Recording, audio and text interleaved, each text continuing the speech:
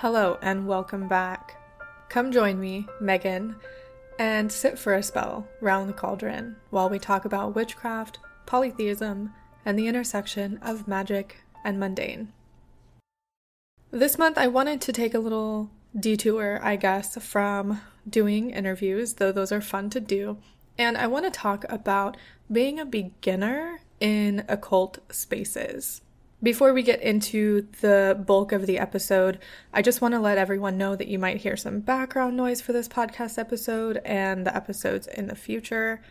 Anyway, we don't really have an astrological forecast for the month of January, so I'm just going to give 3 dates that might be of importance to you. The first date is January 2nd. We have a new moon in Capricorn.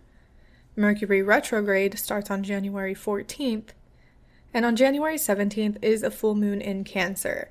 As always with astrology and all of these dates, make sure that you check it with your location so you can be more specific and have the right time for whenever these events are. I also have to give a shout out to my wonderful patrons over on Patreon. I see you, I love you, thank you so much for all of your support. If you join me on Patreon, you get access to all videos and podcasts and posts before they go live.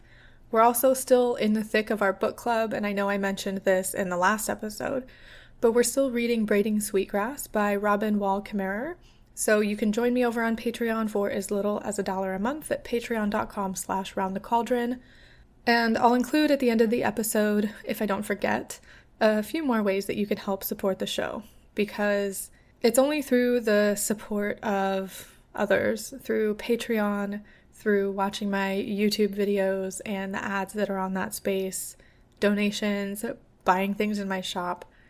It's only through all of that that I'm able to continue with the podcast and with my channel, because it takes time and money to do. So it makes me very happy to know that everyone who listens to the podcast or watches the videos or partakes in any other of my content enjoys it and gets something out of it. So without further ado, let's talk about being a beginner in occult spaces. And I wanted to talk about this partly because it's a new year. We're moving into 2022. But also, beginners get a bad rap in our communities a lot of the time. Through the pandemic and through COVID, beginners have popped up like weeds. People are finding witchcraft, finding the occult, finding paganism and polytheism through social media, through things like TikTok and Instagram and even YouTube. And that's fantastic. Will the momentum of all of these beginners stick around? I'm not sure.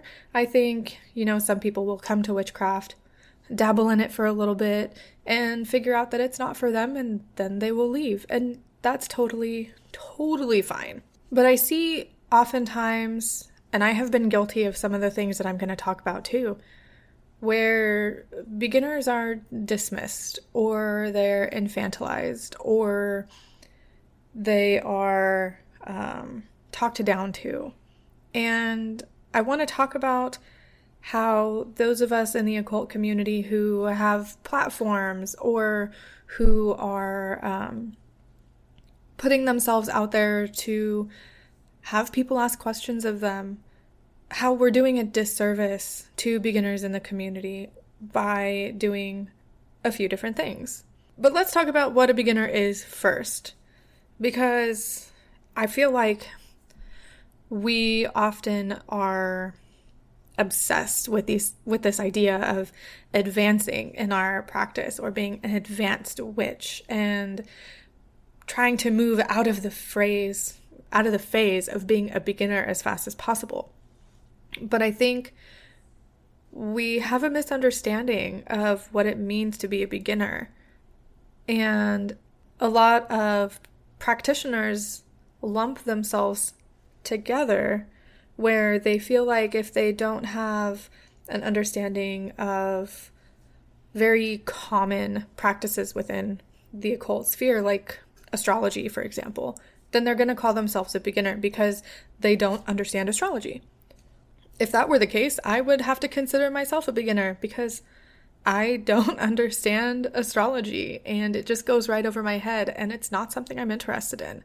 But being a beginner in general, I feel is someone who comes to the occult with no prior understanding of anything in the occult whatsoever.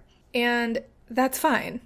But I don't think we ever become advanced in a holistic sense, because it's impossible to know everything. And, when people think about an advanced witch, or in my head, when I first think about advanced witch, I think of someone who knows a lot about a lot of things. But that's not necessarily the case. And it's entirely possible to be a beginner at something and an advanced practitioner at something else. It's entirely possible to be like me, who has been practicing witchcraft for more than 10 years, be advanced in certain practices and a beginner in others.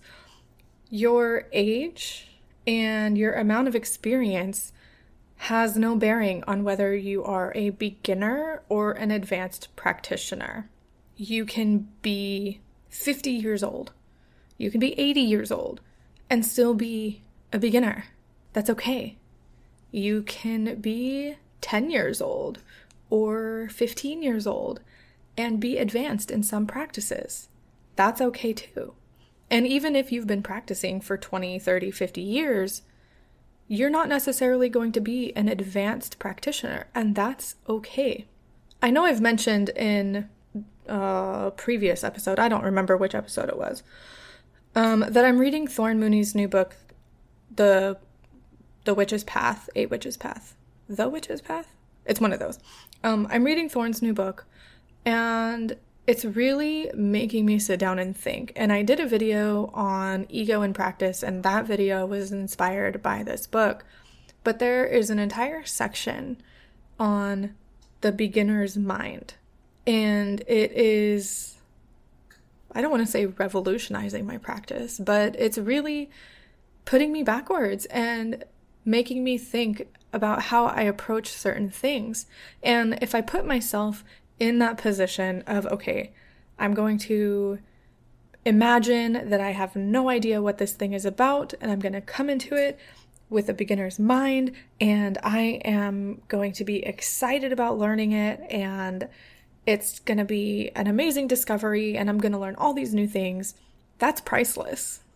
Because there are so many things that I know now that I wish I could go back and relearn from a clean slate to have that excitement. And so it's okay to be a beginner. And honestly, I envy beginners sometimes, people who are coming into a new type of practice, because it's full of people that are coming into a new type of practice because it's full of wonder and amazement and excitement. And yeah, I think you should read Thorn's book just because it's so great.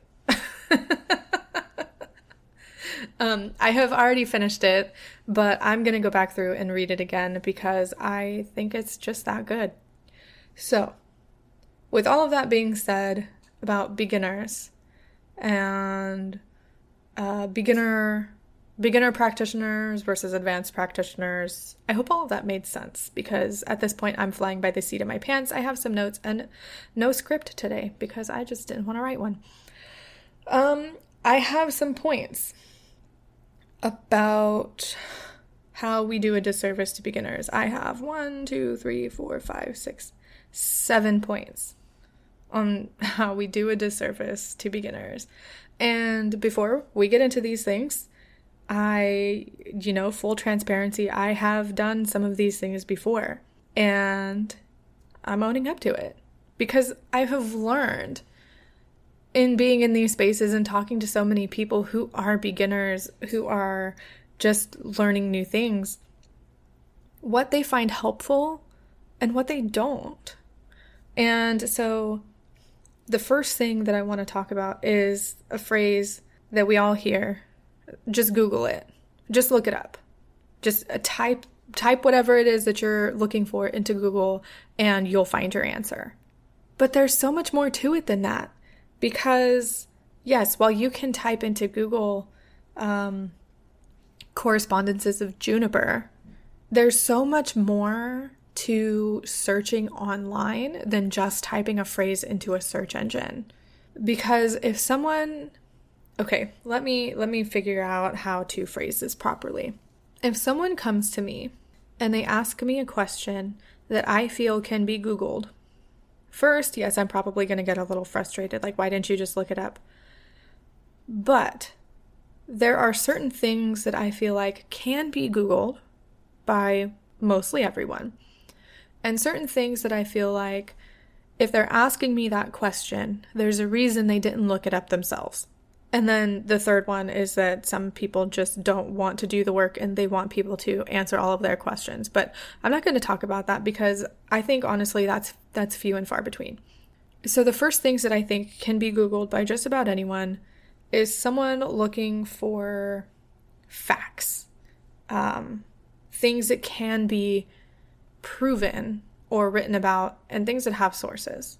The second one is going to be things like correspondences and things that are generally more personal.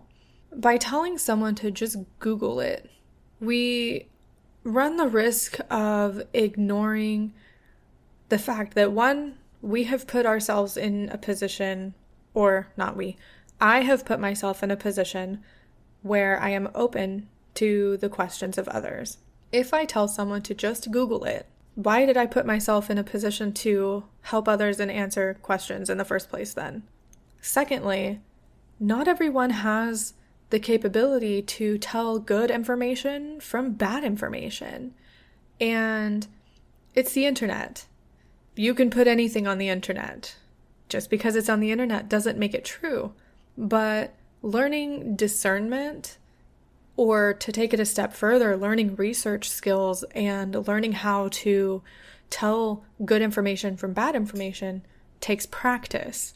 And so I have come to look at these questions as a chance to, yes, answer the question, but also maybe tell people how they can find answers for themselves. And that leads into my second point of common sense. People should use their common sense, but common sense is something that has to be taught. Common sense implies, as a friend has so eloquently put it recently, common experience. What is common sense for one person might be brand new information for another. For me, it's common sense not to put my hand on a stove after I have finished cooking. It's common sense not to burn herbs in my house without ventilation. It's common sense that you look both ways before crossing the street. But these are all based on common experiences or things that I have been taught. Yes, I don't put my hand on a hot stove after I'm done cooking because it's still hot and I'm going to get burned. But you know how I learned that? I was taught. Yes, it's common sense for me not to burn herbs in a room that's not well ventilated because I know that smoke inhalation is bad and I grew up with asthma. Yes, I know that it's common sense to look both ways before crossing the street. I was taught that same thing and I taught my daughter. But if people aren't in a place to get what people call common sense, then it's not going to be common for them and they're not going to know. It might be common sense for me to not ingest any herbs that I don't know anything about. Even if some guru on the internet tells me that it's totally fine, it might not be common knowledge for someone else who puts their trust and their faith in figures of authority. I think we need to analyze this idea of common sense. Because some people might think, well, oh, it's common sense if they do it anyway, they might deserve to get hurt. But as I said earlier, common sense implies common experience, and common sense has to be taught. So if something is common sense for you, you might assume that it's common sense for others. I've had this conversation with my own fiance before, where he knew something because of common sense, and I didn't. And I'm like, well, common sense is taught. You were taught that and I wasn't. Now I know. Now we can teach our daughter, or now we can tell other people. And it's something I hear a lot from the older generations too. Like, kids these days don't have any common sense. Whose fault is that? It's up to us as, oh, dare I say an older generation? Because I just turned 30? Ugh. It's up to us as people who know better, people who have that experience and education, to impart those common experiences and common lessons to the people that don't have them. So if someone comes to me and says that they were told they can ingest an herb with no side effects or no harm, I'm not going to respond with, oh, it's common sense, you shouldn't do that. They're asking for a reason. And I applaud anybody who asks questions and double checks the things that they have been told by supposed authority figures in their life, whether that be on the internet or in person or in a book. Ask questions. It's okay. Another way we do a disservice to beginners in our community, or just, this one might apply to the community in general, but I was really thinking about it in terms of people who are coming to practice with no prior knowledge, is equating age with experience. And so you might see someone coming into the community who's really young and they're asking questions, or maybe they're trying to help other people. And something that I've seen, especially in Discord communities, is that minors get talked down to. Minors get told that they shouldn't be teaching. Minors get told that they shouldn't be asking questions. But age does not equal experience. Someone could be 10 years old and have been raised in the craft and raised with all of the things that I now know how to do, but they've been doing it since they were a toddler.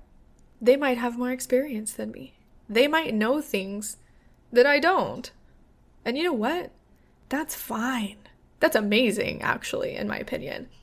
And then on the flip side of that, just because someone comes in and they are older, maybe they are 40, 50, 60 years old, just because they come in and they are older doesn't mean they automatically know more than everyone that's younger than them.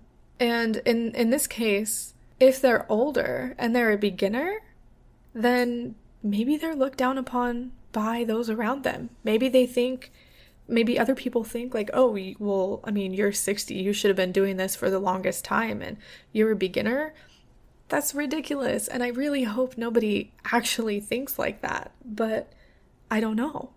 So for sure, I think we definitely need to keep in mind that age doesn't equal experience in regards both to people who are younger and people who are older. I'm starting to think I should have put a script together for this episode, because I probably have way more to say on these things, but flying by the seat of my pants doesn't always work well.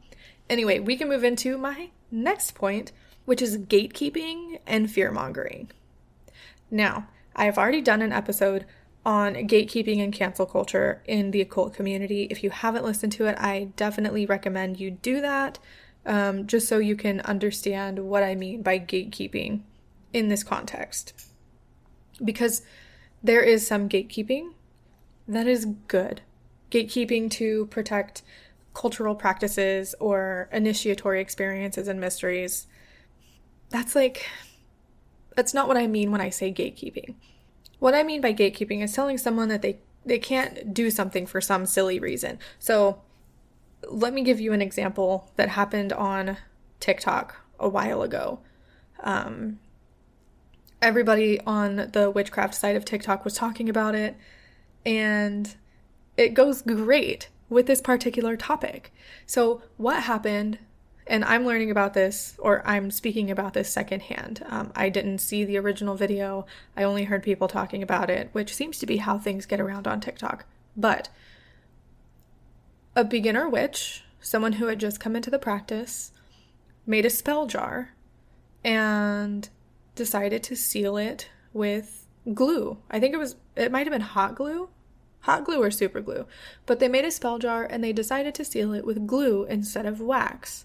And this person's comment section was full of nasty comments about how they're not a real witch, you have to seal spell jars with wax. You can't use glue. Like, that's dumb. Blah, blah, blah, right? That's ridiculous. And that's kind of like a gatekeeping, fear-mongering mentality to tell somebody they can't seal a spell jar with what they have available to them. Someone else, I don't have a link to the video, but I remember seeing it, the video. Someone else shared a screenshot of a book, I believe, where it talked about sealing spell jars. And in the book, it said that they used glue to seal their spell jar. Like, historically, if people made a spell jar, they're not going to seal it with wax, especially if they're in a place where it gets hot. The wax will melt. Sealing a spell jar with glue is a fantastic way to ensure that it doesn't come open unless you want it to. And that's the only real example that I can come up with off the top of my head right now. But for beginners, unless there is some cultural or initiatory reason for information being kept from you, I would question it. Oh, the other reason that information might be considered quote-unquote gate-kept is if it's potentially dangerous. So, for example, in a lot of Discord communities that I'm in, even in my own, we don't tend to talk about blood magic or sex magic or death magic or anything like that outside of a particular channel. It's age-locked, for one. And that's because it's considered more of an advanced and dangerous practice, but also because Discord's terms of service. But anyway, there was also a video going around again on TikTok a couple months ago about someone who was getting really mad at the witches, and this person was a spiritualist, I believe. And she was telling people that they were doing things wrong, and you can't use the full moon for manifestation. You have to use the full moon for magic of letting go, and it's the peak of the energy, and yada, yada, yada. And people in the comments were like, what are you talking about? Now I'm afraid that my magic isn't going to do what I want it to do because, according to you, I'm doing it on the wrong phase of the moon. Like, magic is so personal. Witchcraft is so personal that things like that, it shouldn't inspire fear in anyone, period. And that's all I'm going to say. And I know on Twitter, Georgina, also known as Dot Darling, one of the hostesses of what is now known as Magnolias and Magic, it was previously called Occultism with a Side of Salt. She created a hashtag a while ago called Defend Occult Books, and talking about how we need to read books and, to stop pirating books and read the occult books and learn from them and support the authors in our community. And something that has been going on for a long time in a lot of communities is people will create book blacklists, lists of books that you absolutely should never read, you shouldn't pick up, you shouldn't support the authors, or anything like that. And on one hand, these can be useful, these book blacklists, but only if they have context. That's the only time. Some of these lists I've seen have lists of books that have been influential in the witchcraft communities and the movement back in the 90s. And they say, oh, don't read them. Don't read Raymond Buckland. Don't read Doreen Valiente. Don't read Silver Ravenwolf. Don't read Crowley. Don't read Gardner. Don't read any of those. But there's no context.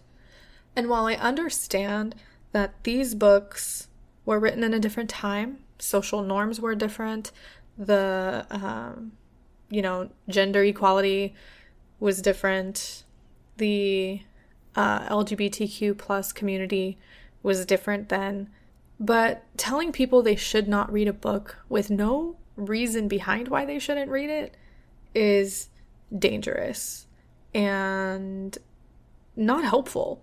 Like, I can sit here and tell you that you absolutely should not read the book Witch by Lisa Lister.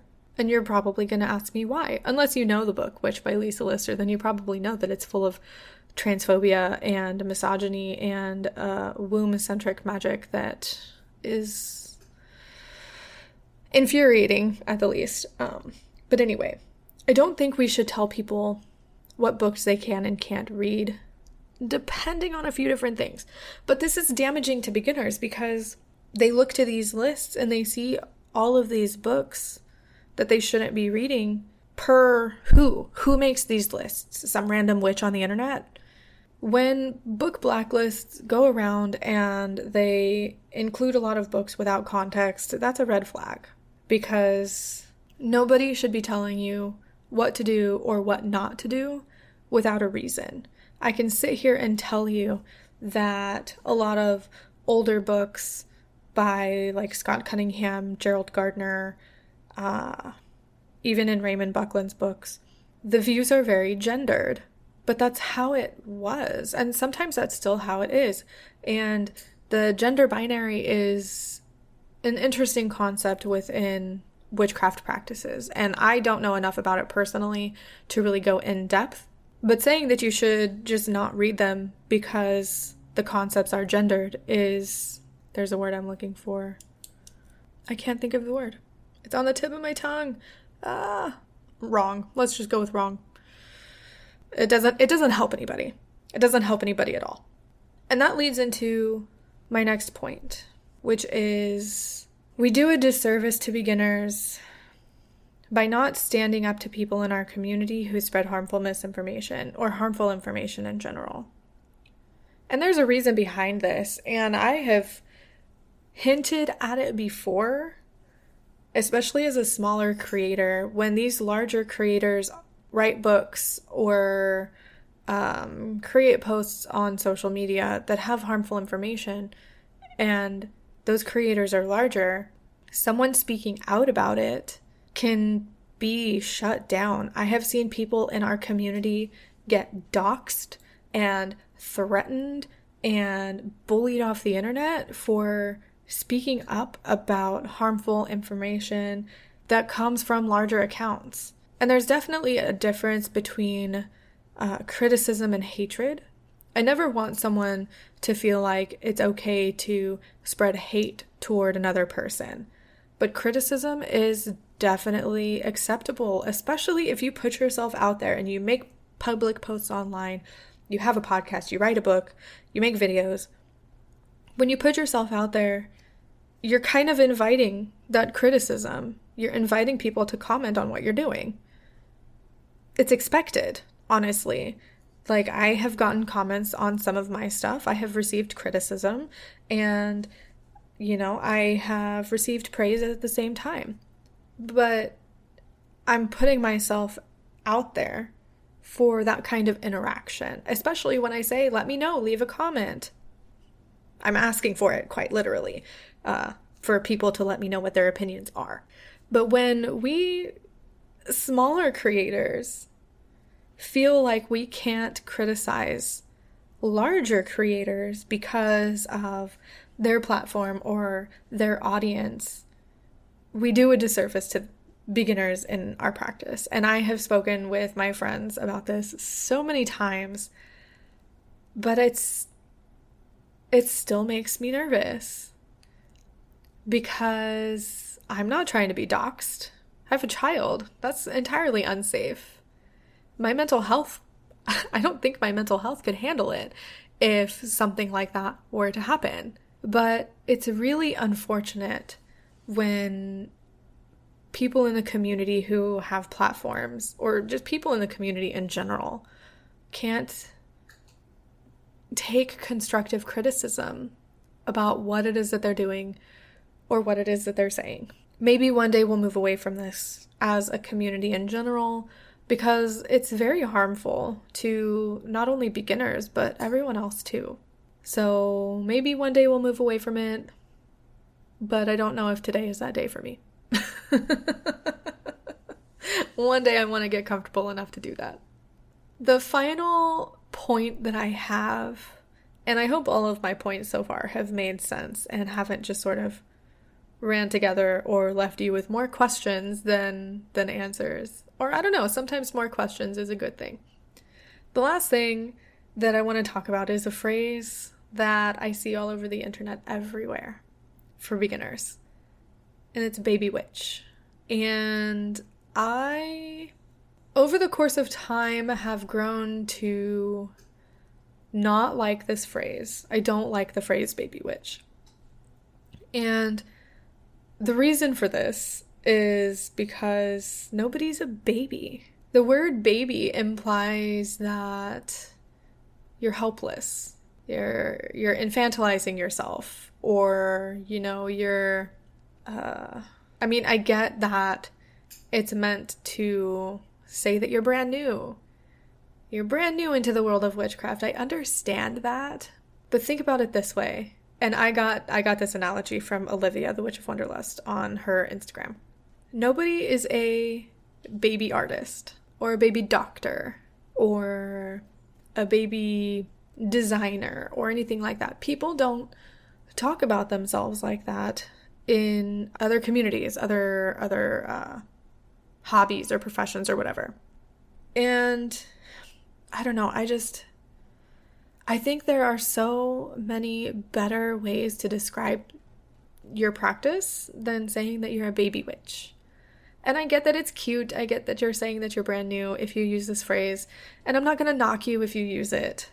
Because if that's what you want to call yourself, more power to you.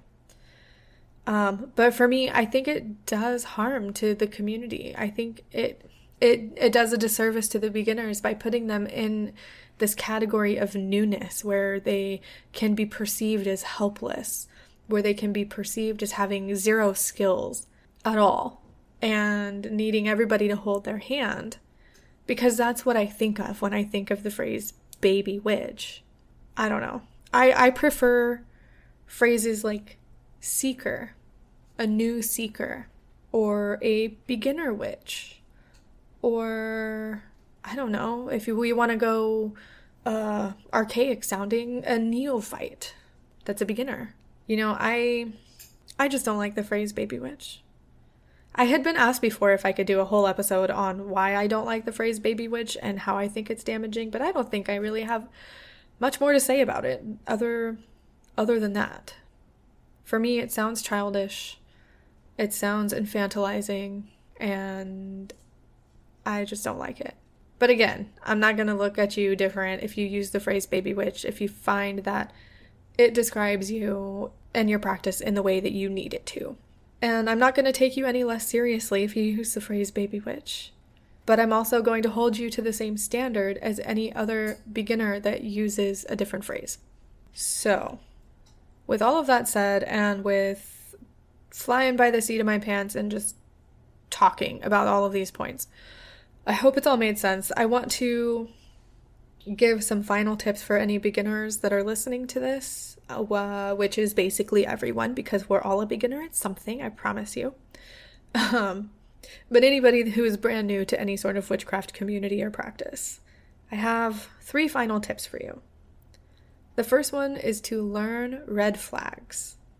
And any type of red flag will be helpful to you. Knowing any type of red flag will be helpful to you. What raises those intuitive hairs on your arms? What sounds too good to be true? What type of behaviors are red flags in one community are typically red flags in another community? One red flag that I have recently spoken about with some people on a forum that I help manage is when someone starts telling you that things have to be done a certain way. Now, this can sound like you have to snuff your candle instead of blowing it out. You have to do it that way. There's no other way that you can extinguish your candle flame. You have to snuff it, and you can't blow it out. You can't dip the wick in the wax. You can't smother it. You can't do anything like that. Now, this is a red flag because it's a candle, and without further context of why this person is saying you have to snuff your candle rather than blowing it out, you're not really going to know, and you might pick that up and think that it's the only way to do things. when the reality is that snuffing the candle might be the way they have to do things in their tradition because that tradition has certain rules. That leads me into my next tip is to question everything. Even the things that I say here on this podcast. Question it.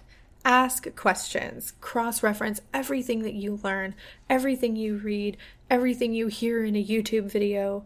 Cross-reference it. If one person says red is good for love and another person said that red is good for hate, cross-reference it. Figure out why those people are saying opposite things if it's something that you're interested in. Don't take one person's word at face value. There's a lot of people on the internet who are self-proclaimed experts in things. I am not one of those people. Please don't call me an expert ever in anything because I'm not. But it's okay to ask questions about why people do things a certain way. Sometimes you might run into answers of this is how we do it in our tradition, or it's just the way things have always been done, or you might even find people who say, I don't know why I do it that way, it's just what I do. At least you have an answer. And if someone ever berates you for asking questions, that's a red flag. Now, just because you ask a question doesn't mean someone has to tell you every single thing about their personal practice. They can say, this is how I do it in my practice and leave it at that. That's still an answer to your question. The last tip that I have for anybody new is to find a community that works for you. A lot of us are solitary practitioners, and I really like the way Christine Grace described it in my last podcast episode where I talked to her about it, about being a solitary practitioner in community. And that's how I view myself now. I like that phrasing, so that I'm running with it. I am a solitary witch. I practice alone in my home, and that's just how I do things. I'm not part of a coven, I'm not part of a group, but I have a community that I'm part of. I have a couple communities I'm a part of. And it's important for me to be part of that community where I can go to and talk to people about my experiences and even ask questions about things that I don't know about. A community that uplifts you while offering perspective and answers to your questions in a helpful way while also not feeding you full of bullshit is one that I would want to be part of. This community can be in person, it can be online, it can be your family, you could join a circle or a coven or whatever. But I think it's really important to have that community aspect because as humans, we're social creatures. And even if our community is only a handful of people, it's still community. It's still people who are there to support you in your journey, and you are also there to support them in their journey. Community is so important to me, and I always recommend that people find a community that works well for them. So in all, I think that there are a lot of ways that we can handle beginners in community as people who have been here for a while. I think there are better ways we can go about sharing information or even treating people who are new to the community.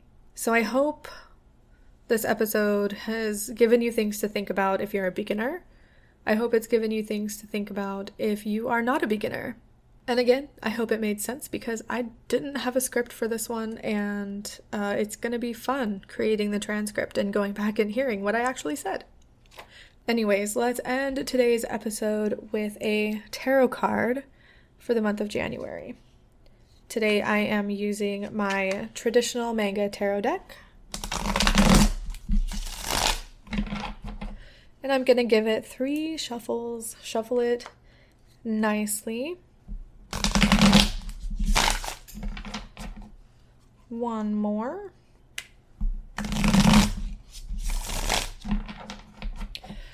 And let's see what card we pull to think about for the month of January.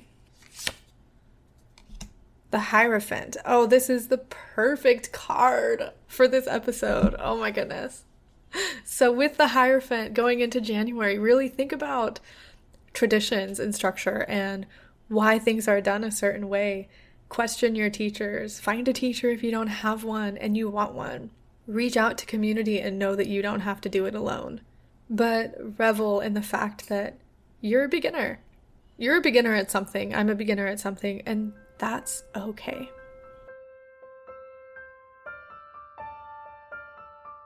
Thank you so much for joining me here around the cauldron for this episode to chat about beginners in the community. If you'd like to support the show, there are several ways you can do so. You can join me on Patreon at patreon.com/roundthecauldron for as little as $1 a month. Since it is the new year, I am rolling out my new Patreon tier schedule. Everybody will get access to the same thing. Some things have changed, some things have stayed the same, but my Patreon is now on a sliding scale of pay what you can. Make sure that you're subscribed to the podcast wherever you listen. You can even subscribe to the podcast by subscribing to my YouTube channel, where I also post the audio versions of these episodes. Make sure you leave a review wherever you listen if your particular podcast app lets you do that. I know not all of them do, but Apple Podcasts lets you leave a review, and Spotify has now rolled out a review system for their podcast that they play there. I would love it so much if you could leave me 5 stars if you really enjoy the show, and let me know what your favorite part about the show is. And lastly, if you can't support monetarily and you don't want to leave a review, that's okay. You can always help support the show by sharing it with your friends, sharing it on social media, and letting people know that you enjoy it. If you share about my podcast or my YouTube channel on social media, be sure to tag me so I can see it and share it as well. Again, thank you so much for listening. I hope you all have a wonderful new year, and I will see you in my next episode. Bye!